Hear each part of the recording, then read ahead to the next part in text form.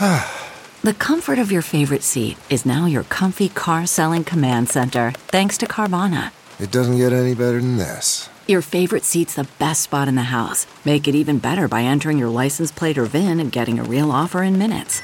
There really is no place like home. And speaking of home, Carvana will pick up your car from yours after you finalize your offer. Visit Carvana.com or download the app and sell your car from your comfy place. CarMax is putting peace of mind back in car shopping by putting you in the driver's seat to find a ride that's right for you. Because at CarMax, we believe you shouldn't just settle for a car. You should love your car. That's why every car we sell is CarMax certified quality, so you can be sure with upfront pricing that's the same for every customer. So don't settle. Find love at first drive and start shopping now at CarMax.com. CarMax, the way car buying should be.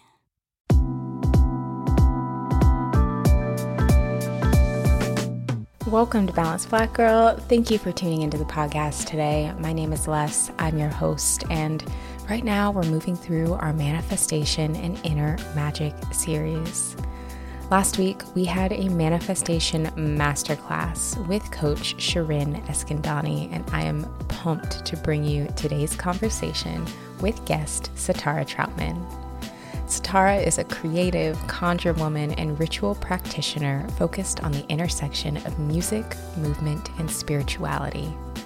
A natural medium since birth, SaTar'Ra's spiritual gifts, love, and talent for music, and passion for community building launched her into an early career of writing, producing, and performing across various stages in the music industry, along with activism and organizing.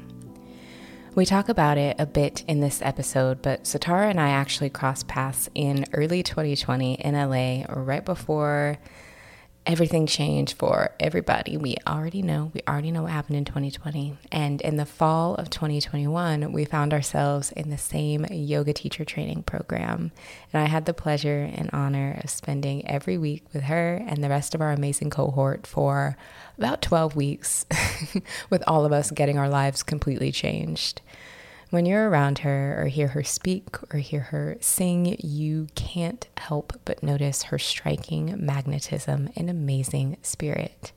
And as I got to know her and learned more about her work, I was like, I really want her to come on the podcast. And I really want her to talk about spirituality and manifestation. And I'm so happy she said yes, and that we're able to bring you this conversation today. We talk about embodying our various identities to honor our personal evolutions, spiritual hygiene practices to keep us open to receiving, and the importance of protecting our blessings from energies that may not have our best interests at heart. That and so much more. And of course, we had to talk about a little bit of yoga too. So I'm going to get into the conversation so that you can hear from SaTar'Ra. SaTar'Ra, welcome to the podcast. I'm so happy to have you. And it's actually my favorite thing to interview people that I know in real life are my favorite interviews. So that makes me even happier to have you here. Yes, no, thank you for having me. I also love doing interviews with people that I know in real life. Those are also my favorite interviews. So when you asked, I was like, absolutely. I feel like this is going to be great. Yes, definitely. Giving some context to the listeners who may not know, SaTar'Ra and I actually did our 200-hour yoga teacher training together, which we recently completed. So 200 hours of training, we were hanging out every week along with the rest of our amazing cohort. And then our paths had actually crossed one other time a couple years ago, right before the pandemic here in LA, which we realized like we got a ways into training and realized that we had met before, which was also really funny. Yeah, no, that was crazy. When I was like, oh my goodness, because you look so familiar to me. And then I was like, oh, maybe like 6 weeks in, it was a while. Yeah, it was a minute. I felt the same way. I was like, she looks really familiar. And then I was scrolling through Instagram and I was like, wait, that's SaTar'Ra. I was like, wait, I already follow her. And I was like, what? It took me a minute to put two and two together. And I'm like, yes, that's right. We met at Dive In Well. So just a full circle moment. Yes, I love that. Well, I'm happy to be here. This is exciting. Absolutely. So you are just such a multifaceted person, which is something that I really admire about you. You are a musician, you're a conjure woman, you're a yogi. You just embody so many different things, but I feel like you do so beautifully without ever kind of putting yourself in a particular box. Has moving through various identities been something that you've always been able to do? Did you have to kind of grow into all of these different things that you embody? What has that been like for you? Ooh, there you go with the question. Straight out the gate. Straight out the gate with the hardest question. It's definitely been a journey. I think that I have always been someone that kind of had a lot of multiplicity. I was always someone who like played a lot of sports. I was never like, I remember feeling in high school like I didn't have one friend group. I was that girl. Like I was fine with the popular kids, but also okay with like the nerds, right? Mm-hmm. Like it was one of those. And so I was always kind of just floating through circles, maybe having like a friend here or a friend there, and never feeling like there was one box or label for how I was navigating the world. I definitely think that coming into my spiritual work more publicly was that space where I had to reckon with that and like develop some way to articulate it. And I feel like I'm still growing and articulating it, and still I'm finally okay with allowing that nuance. You know, it took me a while to be okay with it, but I'm finally like, okay, it's okay to be growing in that. Definitely. And that's still been fairly recent. I mean, it's only been the past few years that you have been more public about your spiritual work. Is that right? Yes, it has been. Oof. Okay, so I moved to LA in 2019, and that was really when, so I was doing spiritual work like for people that I knew kind of casually my whole life. Everyone in my family maybe knew that I was psychic. It wasn't like a secret. And then in college, I was like reading cards for extra money on the side. Like I would go read in Dorchester. So it wasn't so much a secret as much as I never wanted to do it publicly when it came to my music or like my social media career. Yeah. And life happened, and that was 2019. And so, yeah, that's 4 years of just being like, how do we explain this to people? Yeah. Yeah. Allowing those things to integrate when they were kind of separate before, it sounds like. Yeah, for sure. And now looking at it, it's a very traditional way of being. Like they were never separate. Like now from where I'm sitting, I can be like, SaTar'Ra, there was no way you were ever going to be you and these things be separate. Like, what did you think? you know, like, how did you think you were going to do you and keep it in the closet? But at the same time, I think it's also a very traditional context that we don't see a lot anymore. And so I am now kind of proud to be standing in that space, even though it's not how I would have envisioned myself. Definitely. Yeah. And you're a Gemini, right? Isn't your sun in Gemini? So you you are inclined to have the ability to be able to do that and to be able to embrace different things at once, maybe more than other people may be able to. Oh, for sure. I'm a Gemini. I have a Libra moon. So that balance, the city, like juggling act thing. Yeah. We talked about this. Like I'm a sidereal astrology girl, Vedic astrology kind of fan, and I'm a Sag rising there. If you're a tropical person, I'm Cap rising. So either way, that idea of always being like, and what's next? And what are we doing? And is kind of my thing. And so it is fulfilling. But sometimes I wake up and I'm like, are you crazy, girl? Yes, you are. You lost your mind. What is wrong with you? Pick one. But sometimes that's hard though, when you do feel called to these different things.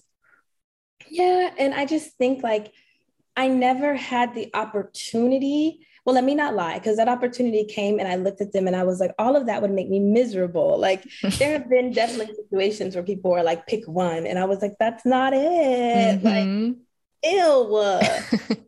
But that kind of like, no, thank you, has facilitated me kind of having a life where now I do an equal amount of all the things. I was very unhappy when I wasn't doing an equal amount of all the things in any direction. Yeah. And so that's what I figured too. Like I was very unhappy when I was doing music exclusively because I felt like I had a secret I was hiding, and that gave me a lot of social anxiety. And then I was very unhappy when I was doing overwhelmingly spiritual work, and because I felt squished, like my music wasn't existing, right? And yoga in that movement piece kind of was important now, and we've developed that. But I've kind of accepted that for me, satisfaction does look like being able to dip my hands in different worlds and tie things together for myself and for people. Yeah. It is very Gemini when I think about it. That's beautiful, though. I think that that's a beautiful gift to be able to tie those things together for yourself and for other people. No, it's nice. It's definitely a blessing. I feel like it's a perspective on things that people don't often get to hear. And so it's nice. I used to feel very strange looking at things the way I look at things. And now when I find the right people, it works out. So, right. The ones that get it. Come on. And the ones who don't. I'm so, anytime I can incorporate any of those like memes or references into the podcast, I'm like, oh, it's a good episode. My mission is accomplished. Oh, yes. Well, I'm happy to be already. We're already being a meme girl. Like all of the people in my sister's house, they make that joke. They're like, SaTar'Ra talks in memes. Like, but I do too. And I think that although we can like joke about memes because most of them are like funny, I do think that they are kind of an art form and they are an important part of our cultural moment right now. When you have the references to understand what they mean, I don't know. I feel like that's cultural competence. Oh, absolutely. And as somebody that like, I feel like in my work, there's a lot of people who would consider themselves academics, and I really love academia. But as an artist and as a creative, I always felt like everyone was very serious, you know? Yeah. Everyone was so uptight. And when we talk about Conjure, we talk about Black spirituality, we talk about even art, right? Because I came from like an art education background. Everyone was so, and I was like, make a meme reference and everyone kind of the tension breaks or people get to ease up and relax. So I think it's definitely cultural competence and like emotional intelligence as well. Yeah. Well, I think it's a vibe. It's a different, it brings emotion and expression into what could otherwise be like a flat email or text message or exactly verbal exchange. Yeah, exactly. Oh, I love that. So I'd also love to talk to you about rituals. I think you embody ritual living so fully, which is something else that I really admire. And something that I'm working on just personally and professionally is focusing less on routines, because routines to me have felt very stifling and very masculine. And just like I try to create routines and they don't stick. But when I think of something as more of a ritual, it feels more inviting and I feel more inclined to do it. So I would love to talk about maybe how you go about creating rituals and how you incorporate rituals into your day. Oh, yes. I love this conversation. So ritual is in the living for me. Like life is a series of small rituals. And I've had to frame it that way because I think similar to what you're touching on, I could never nail down a routine. Like, you know, I could never be that person. Even if I said, I'm going to wake up, I'm going to go to the gym, I'm going to eat breakfast, I'm going to be this person. Like my body would wake up some days because of the nature of my work as a medium or because I was just tired. Or even you think about a musician, you know, you sound check till 4 a.m. And so every day is not giving you the opportunity even to build a routine. And so I had to be like an observer of myself and go, SaTar'Ra, what do you do to bring yourself comfort? What do you do to get grounded? What parts of your day do you really enjoy? And so in just the living, I have little rituals. Like I said, I have my coffee in the morning and almost every day I talk to somebody I love. And that was really before the pandemic, you know, because I worked for myself before this, but now in the pandemic, it's become increasingly important that like I have my shower, I have my coffee, I get my altars going and everything set. And then I call someone and I just talk about anything. And that person, whoever it is happy to hear from me and I'm happy to hear from them. And it's a little way of just like keeping that connectedness and that sweetness. I might put a little cinnamon in my coffee if I want it to be a good money day on the Hoodoo Baby, right? So there's that. And then of course my work is ritual work a lot of the time for clients. And so I get into that. And that has definitely brought more ritual into my life. And then a musician, practice is a ritual. I grew up with the metronome and you sit and you rehearse, right? Like that idea of something that you must do because it feels good for the body, right? It's something, yoga is a ritual if you'd like it to be. And so that's kind of how I do it. I think it's important, and you can see your things manifest from that repetition without feeling so stifled. Yeah. I love what you said about rehearsal and just those elements of like grounding, connection, getting still in what you just described. You talking about rehearsal just now actually reminds me of that. I think Beyonce said it in Homecoming that a lot of people are afraid to rehearse or afraid to practice because sometimes that means you stumble through things and you have to be a student, and that can be uncomfortable. But giving ourselves that space to practice and to allow fluidity in our rituals and be a student even of ourselves, the way you said you like to observe yourself and what you need can be so important. Oh, yes. It's the hardest thing, especially I think this has taught me, every reading I get says, SaTar'Ra, you're so hard on yourself. You have to give yourself more grace. You're so hard on yourself. And I can admit that I'm used to being good at things the first time. That's kind of the psychic thing, right? That's kind of the thing to be just a little above or forward. And so when there are areas in my life that are not easy for me, or I don't just know the answer, I can be so self-conscious, like, what do you mean? I have to. But now I've slowly begun to like find the love in that. And music was definitely one of those spaces for me. Playing instruments or producing for others, learning a new piece of technology really is that. Yoga is that when you want to get deeper in a posture. And mediumship is that because you're always learning and growing. And so it builds real character and humility and joy. It's immersive. Yeah. I find if I'm too, how do I say it? Like if I'm too self-conscious on stage or in rehearsal, like I'm not getting the spiritual cleaning from that. I'm not getting the release or the catharsis because I'm worried about doing it right as opposed to showing up in the moment, which is magic. That's when you're present. It's not when you're worried about how other people are looking at you or, then you're not really doing the thing. And so vulnerability is a hard one. And I think that's what most people are afraid of, whether it's art or whether it's spirituality, to be seen by somebody and to have to be seen and receive something. People do not like it.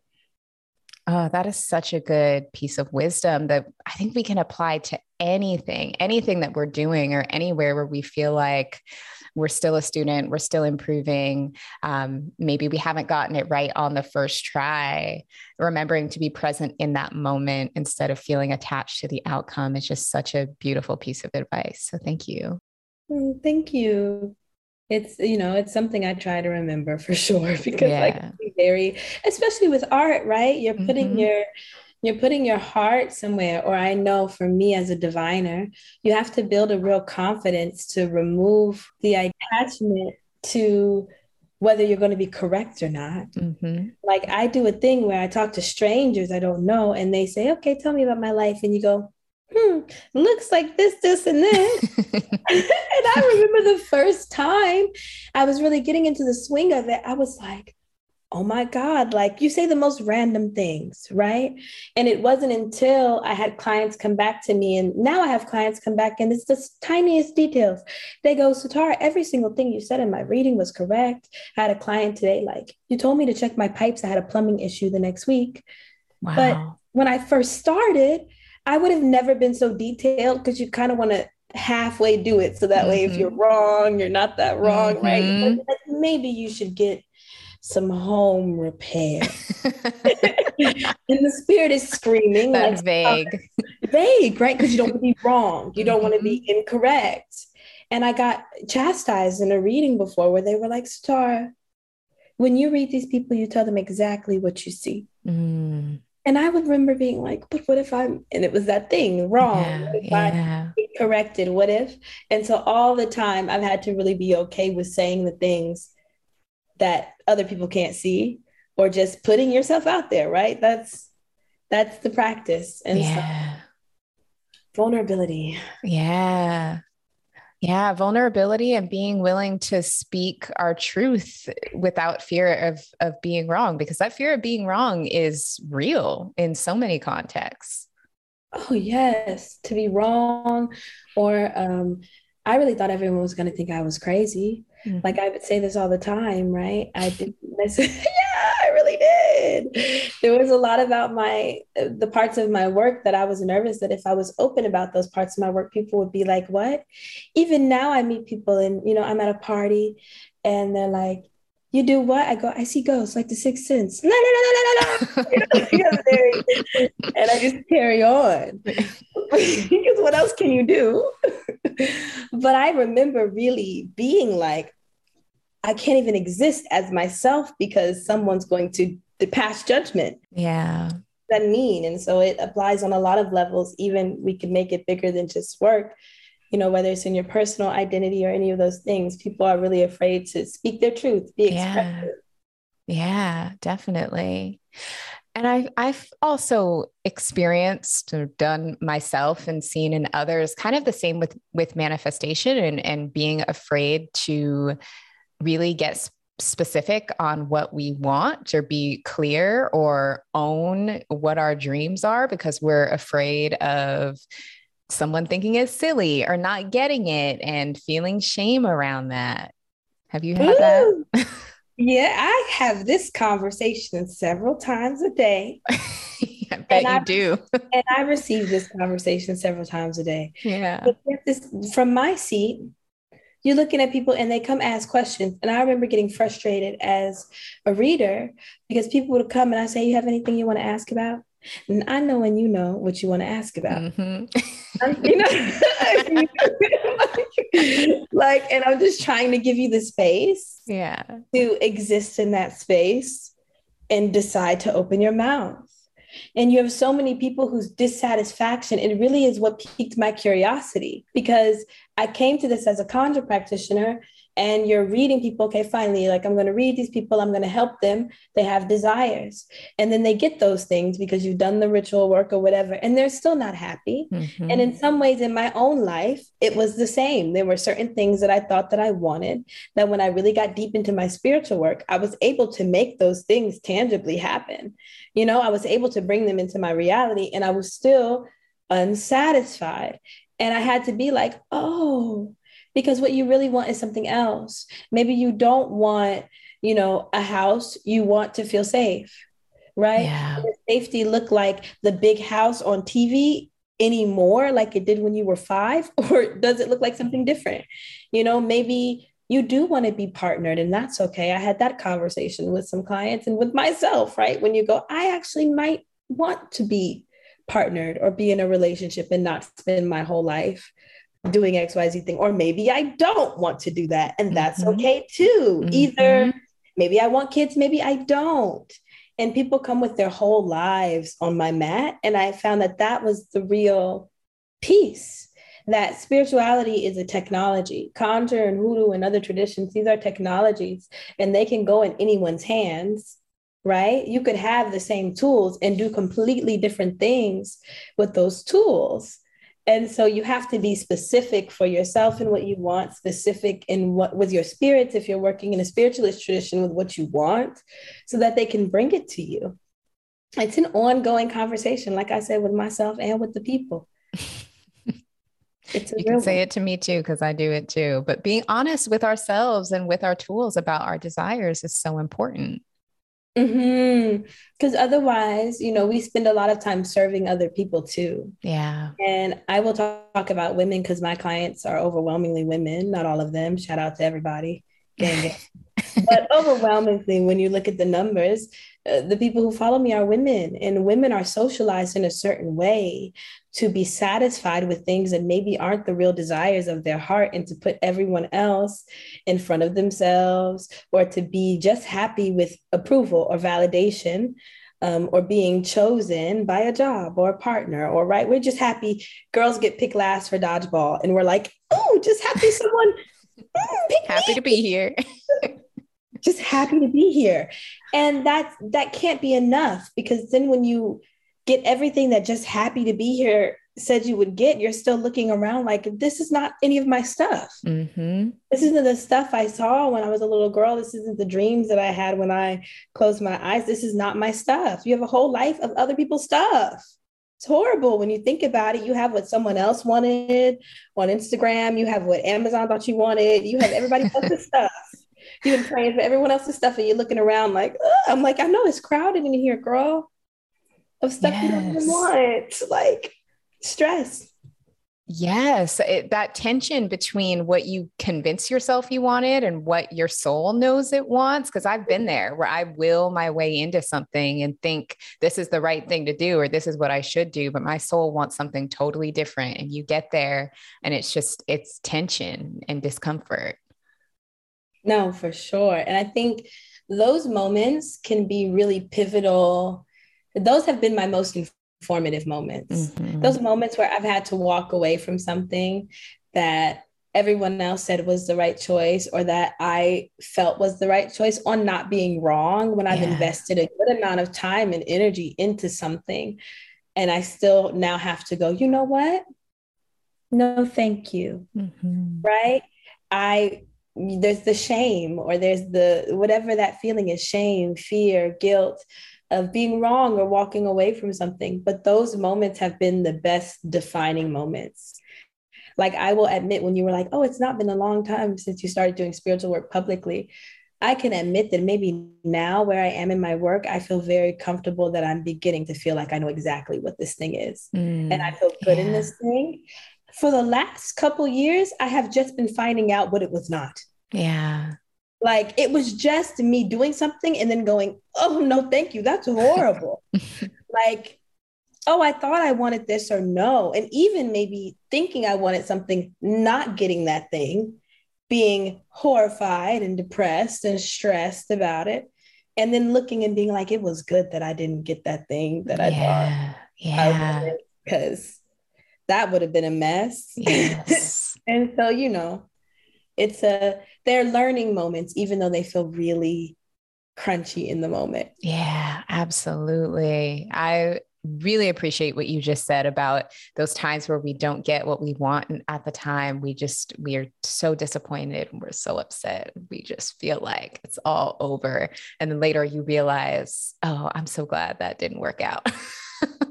I'm so glad I dodged that blessing for somebody else, but not me. Yes. Yes. And it really is humbling. I always tell people, like, even in my own life, there have been spiritual things that have come down for me that maybe I didn't agree with or understand in the time. And making my own assumptions, projecting my own emotions onto that thing, really putting myself through a certain level of emotional turmoil just to find out that it was not that deep, right? That it was a moment in time that needed to pass, or that, like we've been talking about, it was in my best interest. And it really shows you that there is divine timing in things. Like, there really is protection and there's protection in not getting what you think you want at that moment. And I've had to come to terms with that. And now I'm grateful. Right now, I know that nothing that is for me is going to miss me. If it's for me, it would not have missed me. And that seems so simple. It seems so simple, but if you can come to accept that, really, there's a lot more peace in that. I don't really have FOMO anymore. Yes. By human design, I'm a projector. And so getting over the FOMO was like a huge thing. The fear that nobody was thinking about me when I was not there was a huge panic. And once I could get over that, I was like, oh, girl, like, everyone's thinking about themselves. Yes. Yes. Everyone's worried about whether you're thinking about them. Like, everyone is thinking the same thing you're thinking. Watching Hulu, it's okay, girl. Yes. Can you watch your show? And you're present when you get the next call, Yes. That's such a real learning. So many times we think that we're the only ones experiencing something or going through something. If there's anything I've learned, the older I get, is that we're never the only ones feeling a certain way or experiencing something in a certain way. No, for sure. The connectedness. And that is another gift my work has given me. I think in the last 3 years, I've read over 500 people. Wow. And that is crazy because I've certainly had return clients. Yeah. And so those are 500 new people, Yeah. 500 people's lives that I looked at and was like, oh, and you see the shocking similarities. Like overwhelmingly now, when you look at someone, you go, oh, you have this thing. And, maybe the details are different, but I have this thing in some capacity. And 16 other people I saw have this, right? Oh, it's a self-esteem issue. Or, oh, you don't feel deserving of this thing. So take this bath and journal about why, and, elevate these ancestors or whatever thing, if there's a particular thing in ritual practice that can be done, or do some yoga. Yeah. Right. But everyone kind of is moving through the same thing. And even when you're working across technologies, there are similarities in the way that yoga deals with things and the ways that Conjure deals with things in a lot of capacities, because suffering inherently is a universal experience, some of which we create for ourselves and some of which the systems that be create for us and we're navigating. And so yeah, I've learned that in my practice. I've learned that in my personal life, and it builds compassion. You go get over yourself, girl. Everyone's had a rough day. Go relax. It's fine. Yes. Yes. It's proof that things pass when you realize that certain things aren't only happening to you. Yes. And that those things, I think, build community. Like then you know who your people really are. Yes. I think we're young. We think our people have similar interests sometimes, or they dress the same as us, or right. We're very much looking for our people in outward things. And the more I, get older, the more I realize my people have a shared set of internal values and things cultivated from experiences. And I can be proud of that. Those are the reliable people, not necessarily the girl whose shoes are really cute, although cute. Absolutely. We love a cute shoe. That's such a good point, though, because when you're younger, a lot of your connection is really based off of proximity. It's like who goes to your school, who's in your neighborhood, who do you do activities with? And as you move through life and your worldview expands, you really have the opportunity to connect with people on a deeper level. And that's something that I think can be really beautiful about community as we grow older. Absolutely. I think for sure, I was someone that was very used to like group sports, community teams, musical theater girl, debate team, right? Like always my hand in a million places. And so you have a lot of relationships that are based on proximity. And then I was in school and I was in grad school, and you just have the people you see every day, or, very that kind of proximity based relationship building. And when that was no longer a part of my life, because I very quickly went from grad school to tour, from tour to maybe a few little things here and there, and then full-time spiritual work, because there was no other option for me. And it was before the pandemic isolation. Because there was no day job to go to. There was no, co-workers, it's me, myself, the cats, and the spirits. And now I have a team, but they're not always here, right? They come on a schedule. And before that, there was no team. It was just SaTar'Ra and friends all being ancestors, right? It was like when Milan goes into the temple, like that's like, like it was like that every day. That's how it is every day. And I remember being like, oh goodness, do you have any friendships that are not proximity based? And I did, but I had to really think about it. Like, who is a friend to you when you don't have an institution? And how do you cultivate relationships? And do you want to cultivate relationships? What does that mean to you? There was a whole world of thinking about what a friend really was when they weren't just like, insert friend here, Yeah. You're like, what does it mean to be in my life? And it's been wonderful. Now I think everyone in my life is here with like real clarity and intention. And that feels really good to know that we all kind of know what we're doing and how we want to love each other and be loved is really beautiful. Yeah. And I'm welcoming more people with that shared thing. Like I'm very okay with it being, a community of people, but I can, on being specific, right? Everyone talks about LA being a very icky place, but the more specific I have been in really this relationship building, I've been able to kind of wiggle my way through that finally. Right? You sort through by just having that. It's more than that we work in the same place. It's more than we have a shared friend. It's more than this. It's how is our energy? Do you, have the same morals as me or shared ideas, it helps a lot. Yeah. Yeah. Those questions that you asked yourself were beautiful. I'm like, I'm going to go back through this and journal on those because I think that that's a really amazing reflection as you're navigating, building community and connecting with others. Yes. So thank you. I would love to see those questions. Oh, yeah. One of the strategies for projectors in human design is to ask questions. And I thought that was so funny because I was always such a question asking person, even in conversation, like, well, what do you like? Right? Like, it's very funny to be here because you're asking me questions and I'm answering questions. But normally I'm asking questions of the divine or asking questions of others so that they can go through their thing. And so this feels very nice, first of all. Thank you so much. Thank you. Yes, I'm always interested in questions as a way for us to softly open up things in ourselves we'd otherwise be afraid to approach.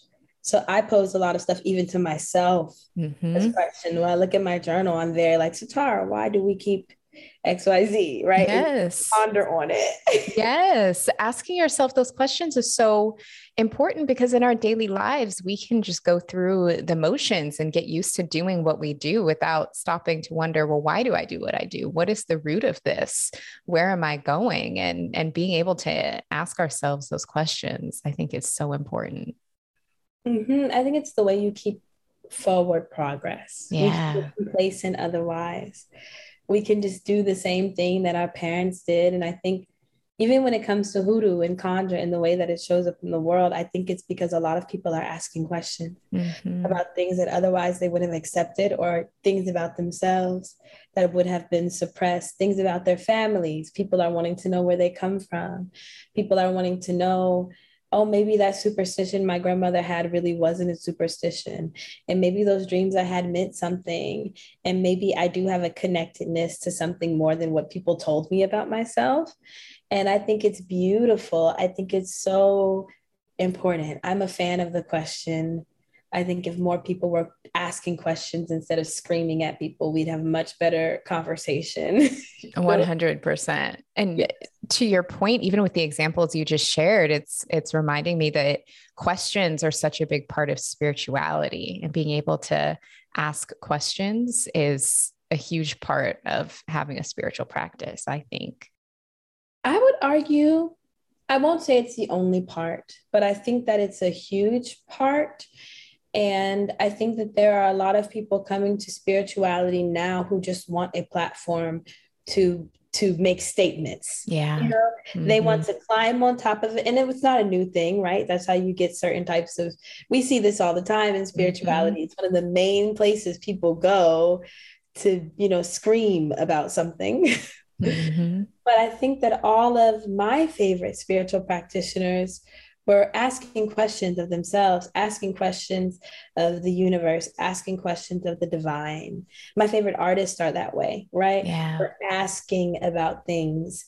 In my work, and now guiding people as it's grown from just being the practitioner to facilitating healing in multiple ways, being able to actually know what the person wants.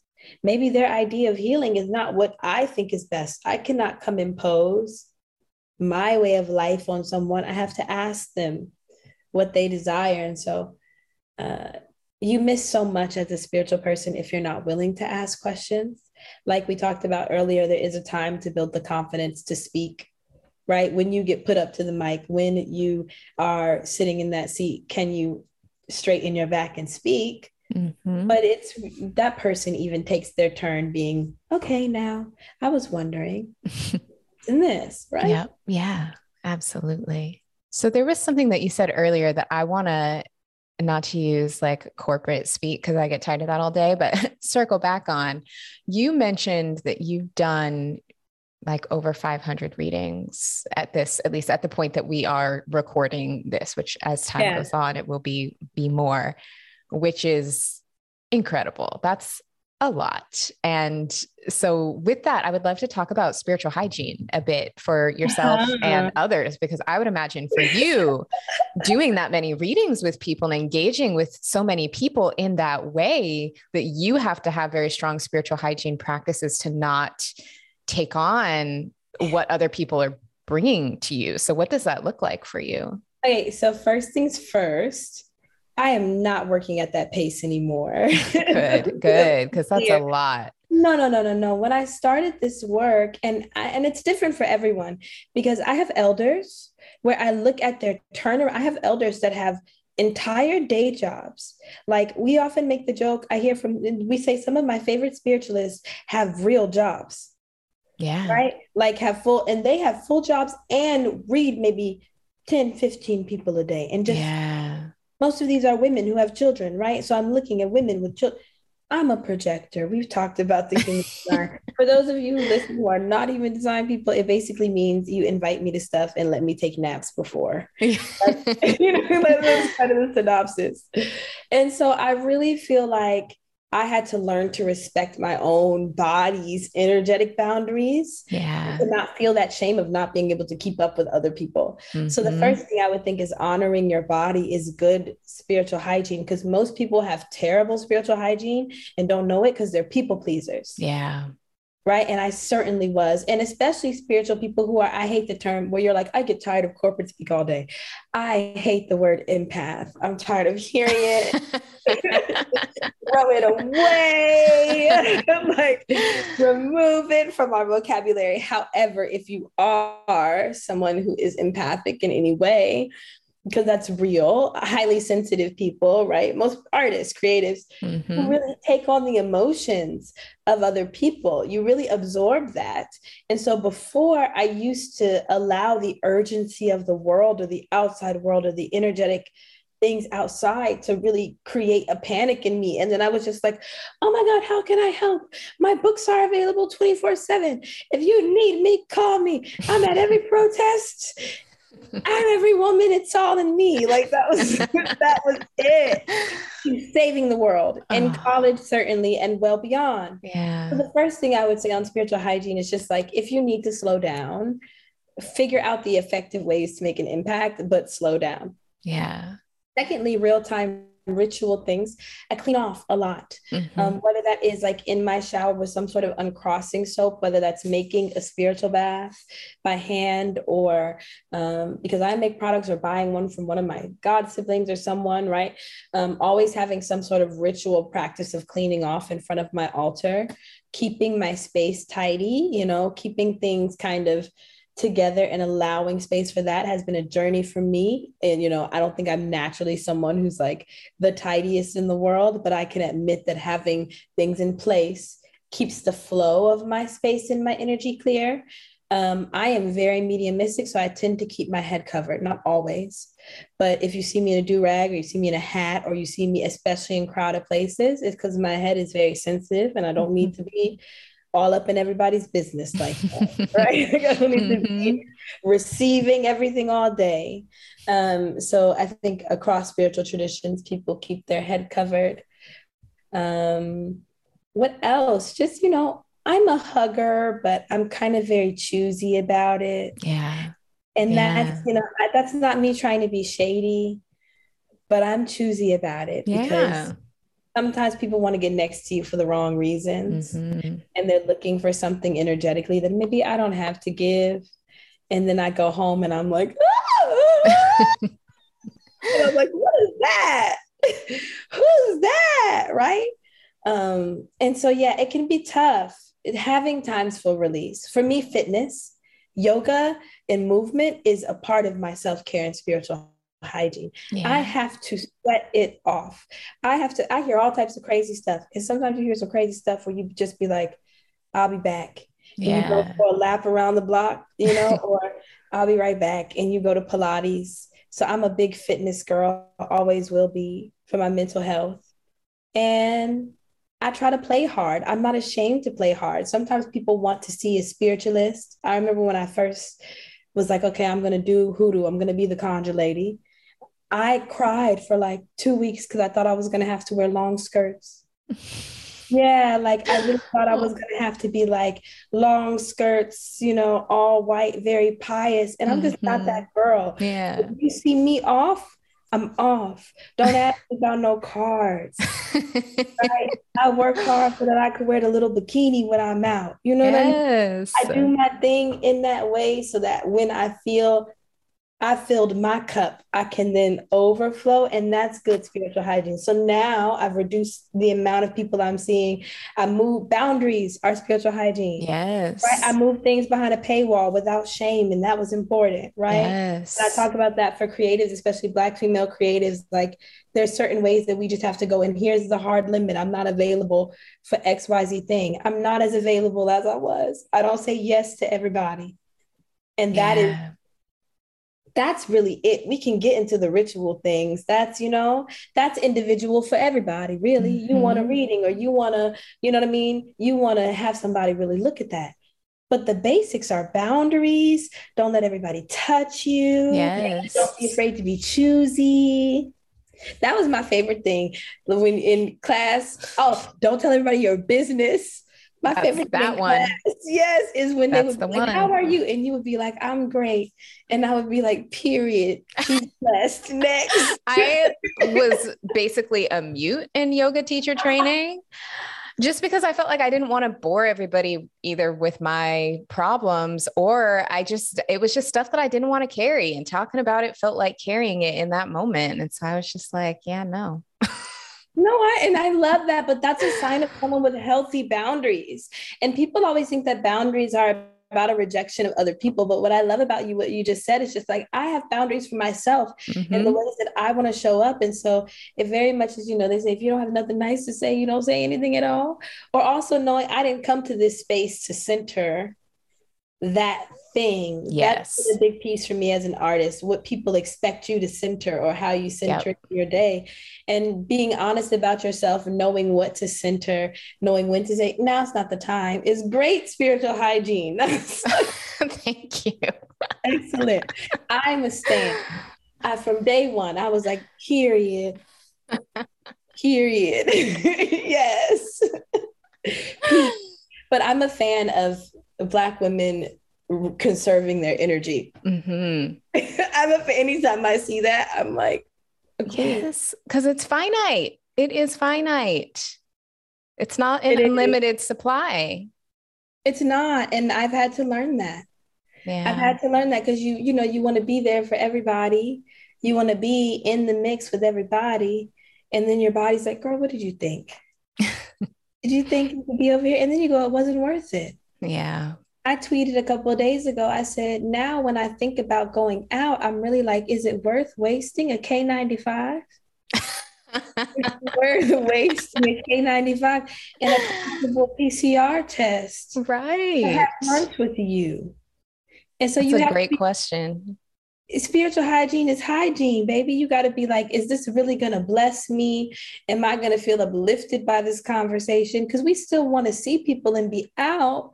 But even in the small things, the socially distant things, I'm really like, it's got to be the right invitation. I have to get Discernment. this. Yes, I have to get joy from this. Otherwise, Right. I'm not wasting a mask. Putting yourself at risk, putting other people at risk. I actually love that you mentioned that you tweeted that, because also on the topic of spiritual hygiene, I feel like social media makes spiritual hygiene. I feel like that might be where people trip themselves up a little bit, Yes. potentially just with oversharing or taking things in or exposing themselves to things that, can have a really big effect on their energy and how they feel. Have you seen that? Oh, for sure. And I think I've absolutely done it too, right? Yeah, Like, same. not only have I seen it, but it's been a journey for me to find my voice on Mm-hmm. social media, especially as my platform began to grow. Mm-hmm. Knowing it was really through, again, on being like, oh, no, that's not for me. Yeah. Like having situations where I remember posting things about my family and having people remember that Mm-hmm. was like really weird for me, right? Like completely tripped me up, or just being like, oh, I can't share certain things about my life without those things becoming monetized or collateral. And we've talked about this where I was saying, I don't really feel like an influencer. And I can say that I'm someone who has influence, but that I don't necessarily feel like it's my job. Does that make sense? Mm-hmm. And I had to come to terms with that and be like, oh, because I need influencers. I need people in my life who know these things, are going to be plugged into these things. But there's a lot of pressure to show up that way on social media, regardless. Regardless, you must all of a sudden begin to be engaged, this, and this, have this thing on 24/7.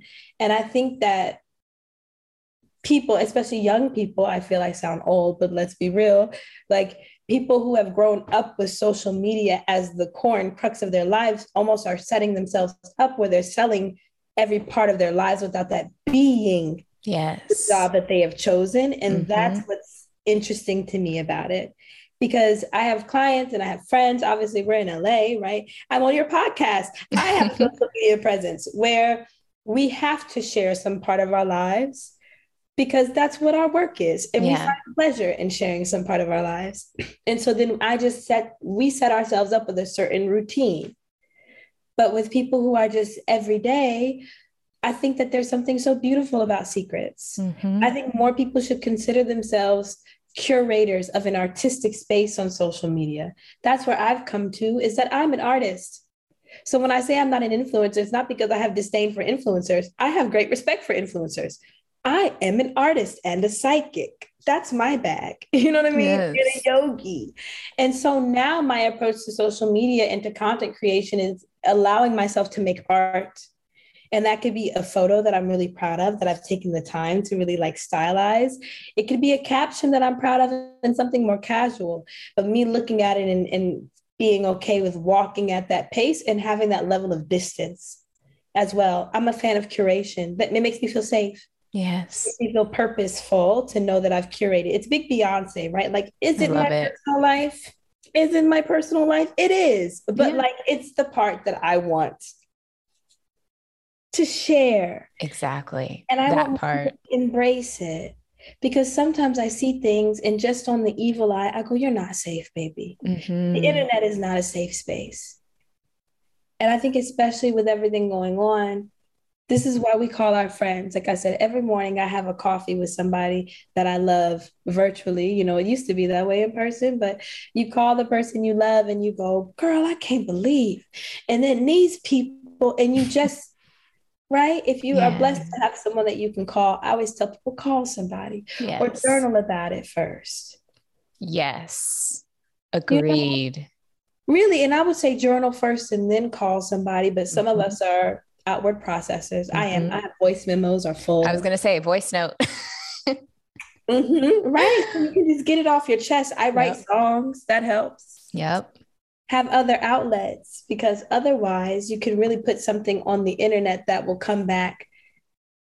Right. Yeah. And if all else fails, I'm really grateful that at least my grandmother always told me, don't do anything you're ashamed to be on the front page of the newspaper.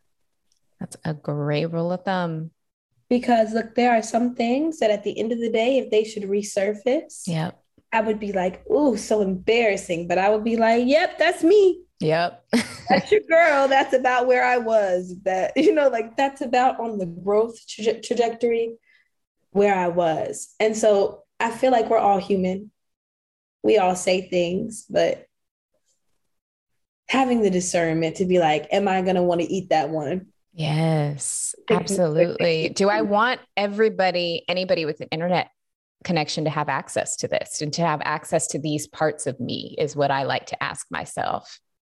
Yes, that's such a good one, right? Because it really is self-love. When you see yourself as something of value and something that everyone should not just have access to. And I feel like when I was really heavily oversharing on the internet, I can admit that I did not consider the idea that just access to those parts of my life was a privilege, even the ugly parts. Yep. Especially the ugly parts, I would say, right? The parts that make you human and relatable. And those parts are not just for everybody. Yep. And so, I think you're right. Do they deserve to know that? It's such on good questions. Right? Yeah. more questions that we ask ourselves. And I've also had to do some reframing too, when I first learned about things like the evil eye, because then I was getting in my head and I was feeling myself and I was like, oh, everybody's a hater. They want to see me fall. And it's not even that. It is like, people are not thinking about us nearly as much as we think they are. And so it's not even that people are plotting for downfalls, because I genuinely, I mean, maybe sometimes, most of the time, don't think that's what it is. I think it's far more protecting what is sacred to you, because it is worth protecting. I would say like this. Are there people in the world who are absolutely doing nefarious things all the time? Oh, yeah. I see craziness. Yeah. I see craziness. So I'm not going to pretend that they're not. Yeah. But most of the time, people do not do the internal work, because another word like empath, I want us to get rid of, is shadow work. Erase it, snatch it. I'm tired of hearing it. I'm tired of hearing it. I've been doing my girl. We're working on ourselves. We're always growing. Like, let's just, and it's only because it's so misused. Everything is not shadow work just because you got your feelings hurt. You got your feelings hurt. That's not shadow work, right? But not everyone is doing their shadow work. Yep. And so what happens is there's a lot of envy or evil eye. People are not willing to look at something and really celebrate it. And so I think it's people putting things in front of people who are not at the place in their self-love journey to celebrate you. And so more so than being like, wow, this person has a personal issue with me, although that happens often, but the other piece of that is the majority of it is this person is, you could be anybody that has what they want. Right? You could be anybody that has something that they feel they can't attain in their life. And so now you're catching that negativity because of where they are. Right. And mind you, I've given readings that said, you need to stop sending so much evil eye to everybody. That's right. Like I've given those readings too, that are like, the stink in the room is you. You are actually the stink in the room. The negative vibe is you. I've had those moments where I was that person, and I had to have a come to truth moment with myself about it. We all do. Sometimes we get hangry. We need a nap, snack, whatever it is. But again, the discernment to be like, oh, it's me. I'm gonna, peace out, as opposed to projecting it everywhere. And that's, I feel like, what you get with those people and what you get with those situations. And it's a good idea to protect yourself. Because the reality is, like I said, for me, the majority of the women that I deal with are at specific intersections where, as much as they're growing and moving in the world, there's always going to be someone that feels threatened by that. Like Black women are in the world doing beautiful things at increasingly amazing rates. And there are still a lot of people in the world who cannot fathom that. And that's their limit of reality. That's their belief about, right, their projection of who I am or who you are or whoever they're dealing with is. But you have a certain level of spiritual protection just so that you don't have your things messed up by someone else's, right? A lot of people are in a mess because of someone else's idea of how they should be living. I don't like that she got that because it makes me question myself. Well, how did she get that? Because she's supposed to be less than me, right? And their whole life is in being better than you. And that's not just about race. That's not just about gender. That's a person to person thing, and then gets systemic as well, right? And then it's systemic as well, where you go, you don't have nothing that's not about being better than me. So this is all about me. That's why when you was like, I be getting arrogant, like, I feel like everybody's worried about me. I was like, I still be there because I'd be looking around and I'd be like, Girl, I had to have some come to Jesus moments with myself. I had to be like, Les, your phone is dry. Your Instagram is dry. Like, people are really not thinking about you in this moment, and that's okay. Yes and no, because I could get spiritual and say that oftentimes it's true that the people who do not hit your phone are the ones thinking about you the most. That's true. Like that is the ones who are trying really hard not to hit your line. Stay away. Yes, the ones who have you muted on Instagram. Those are the ones who are pressed. Oh, that's a really good point. Who are pressed. So you cannot use, the people have gotten smart. And I just know this as a psychic, like Like they're trying hard not to look try hard. And so sometimes when you get that vibe, like you keep thinking about someone and you think you're the person. You think you're the person, like, dang, this person keeps crossing my mind, but I haven't heard from them in weeks. It's because they have you muted on the social media and they are in their journal, like, why hasn't Les called me? Like that, it's them. And you're catching all of that energetic blowback, which is very real. Sometimes we feel we're pressed, and it's like, girl, you're not pressed. You need to go touch some grass. Yeah. You know what I mean? That's such a good point. And I think with this too, the other big learning that I've had, kind of circling back to the overarching manifestation, is that a lot of my manifestations really started coming through also when I stopped telling people about them, what I wanted, what I was going to do, what I was about to do, what my plans were. And again, not even necessarily from ill intent, but just people have their own hangups and they have their own insecurities and their own doubts. And so when they hear things, their first response is to just kind of spew that. And that can really mess with us in similar ways. For sure. I think that like, again, if you're a sensitive person, and we all are, what Badu say, I'm an artist and I'm sensitive about my ish, right? Like we all have that in us.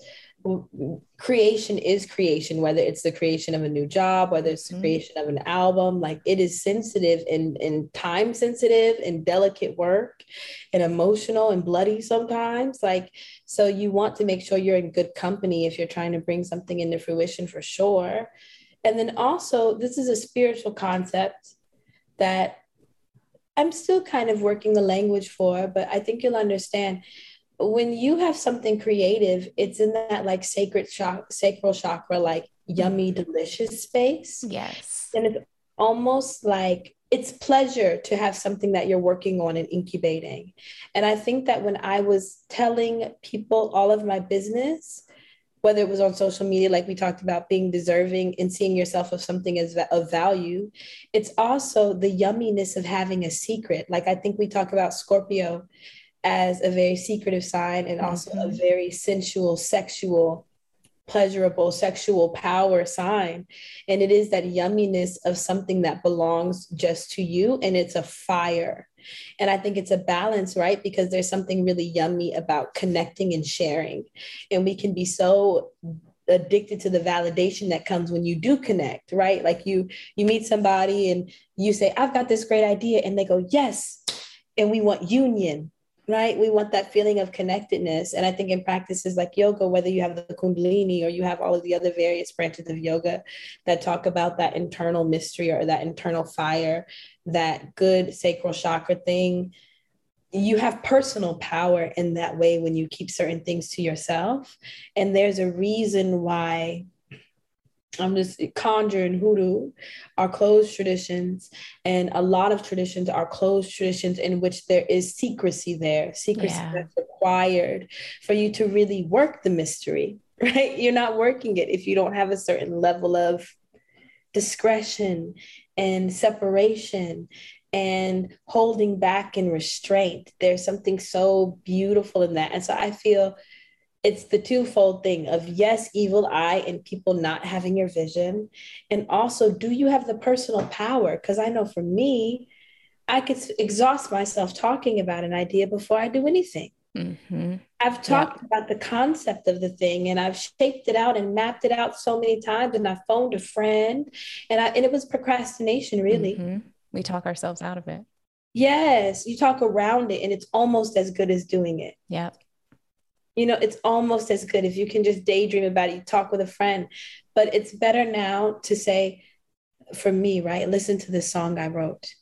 Not I was thinking about this song, boom, boom, boom. Maybe it's going to go like, maybe I'll write it tomorrow when I get out my feelings, right? As opposed to being like, let me call them when it's done, or let me push myself a little further in this project before I invite eyes. Yeah.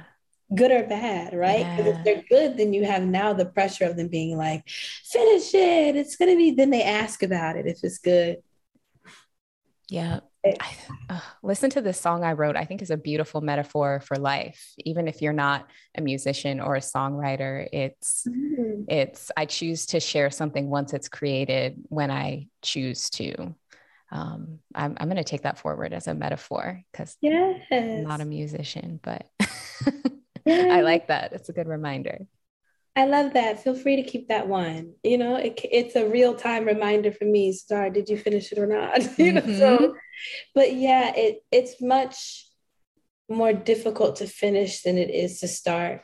And for someone with their hands in as many things as me, I feel I've definitely had to learn how to finish things and to find the pleasure in finishing. It's a mature type of pleasure. Yeah. Right? It's a grown person's pleasure to be like, I finished that. I used to be very excited about like getting a bunch of new things from the store, right? Like I'm a beauty products girl. So I used to love like a new moisturizer. Now I have that pleasure when you get the last drop. Yes. Like you savored it. And you're like, I did that. You see this? We really used this thing, right? We really did it all the way through. It's the same way making a record.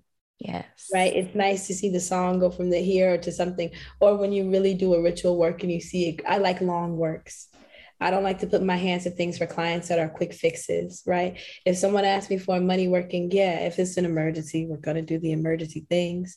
But, I'm the practitioner that's going to be like, okay, but long term, like, what is it that you're trying to do about this? Or what's really the core of the issue? Because I like to be able to know that even if I see somebody once, I've been able to make an impact. They're going to be better off for a good little while. Yes. And I just think it's a different way of thinking about things. Yes. You get more discretion. You're more okay with waiting. Yes. You're more patient. You don't need it right now. You're like, they'll know, they'll find out, they'll see. Yeah. That knowing, that patience. Mm-hmm. It's a different pleasure, I think, than if you have immediate gratification. Yeah. Yeah. Finding pleasure in the process. That's beautiful. Mm-hmm, for sure. That's a good way to put it. Pleasure in the process. I feel like we got a lot of good kind of metaphors and just little things that people can remind themselves of as they're kind of on their journey of like, listen to this song I wrote, finding pleasure in the process when you're in the thick of it, like looking for the pleasure in the process. Yes. Yes. No, those are very helpful. And I'm going to listen back to this episode. I know like we was really talking about some stuff. Like you asked the best questions. So it's so nice to be here because, I always know that like, even when I'm just having regular conversation with you, that you're going to ask those questions that just kiss. Well, thank you. Thank you. Well, I appreciate your wisdom, your openness, your willingness to share your wisdom with us is truly a gift that I just appreciate so much. So, SaTar'Ra, how can our audience keep in touch with you? Please tell us about your Patreon. Please also tell us about your yoga that you're teaching.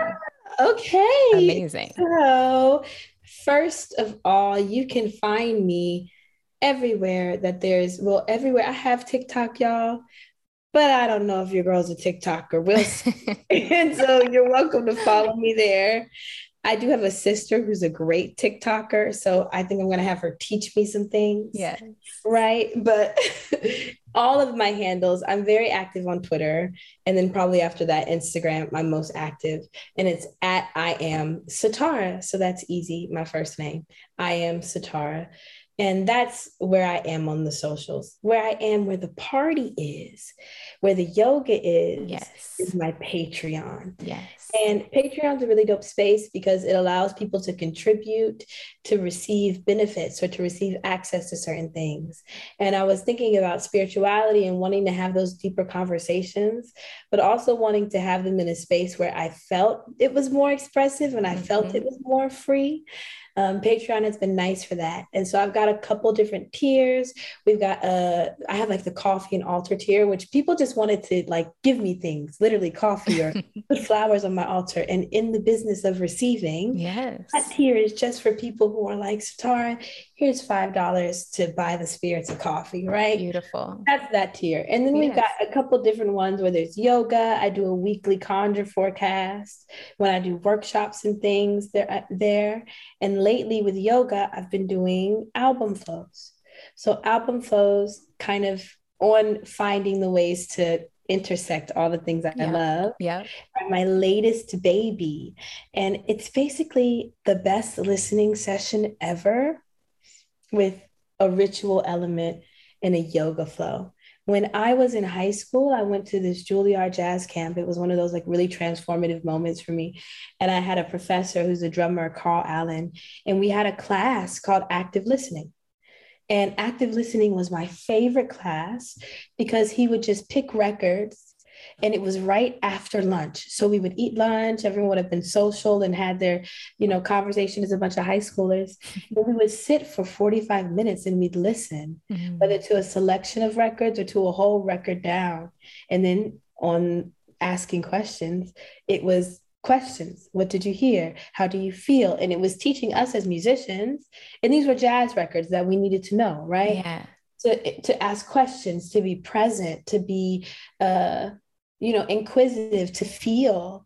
And I've always listened to music in that very active way on spiritual gifts and things like that. I was always that person that when you close your eyes and you hear music, you can see all the colors. You know what I mean? Or sometimes it has a taste. Yeah. I remember being in high school and then being like, I don't know what the word is, synesthesia. Synesthesia.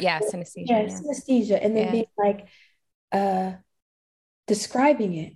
And me and this other, maybe two other musicians in my class were like, everyone doesn't hear like that. Like we were really freaked out. We were like, this is not like lime green Doritos in your mouth when you hear this record. Like, that doesn't exist. And so music is a very enveloping and sensual part of my work. It's the way I work ritual.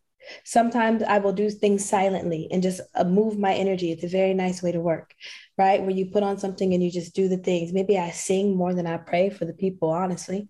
I sing in people's readings. It's always that, right?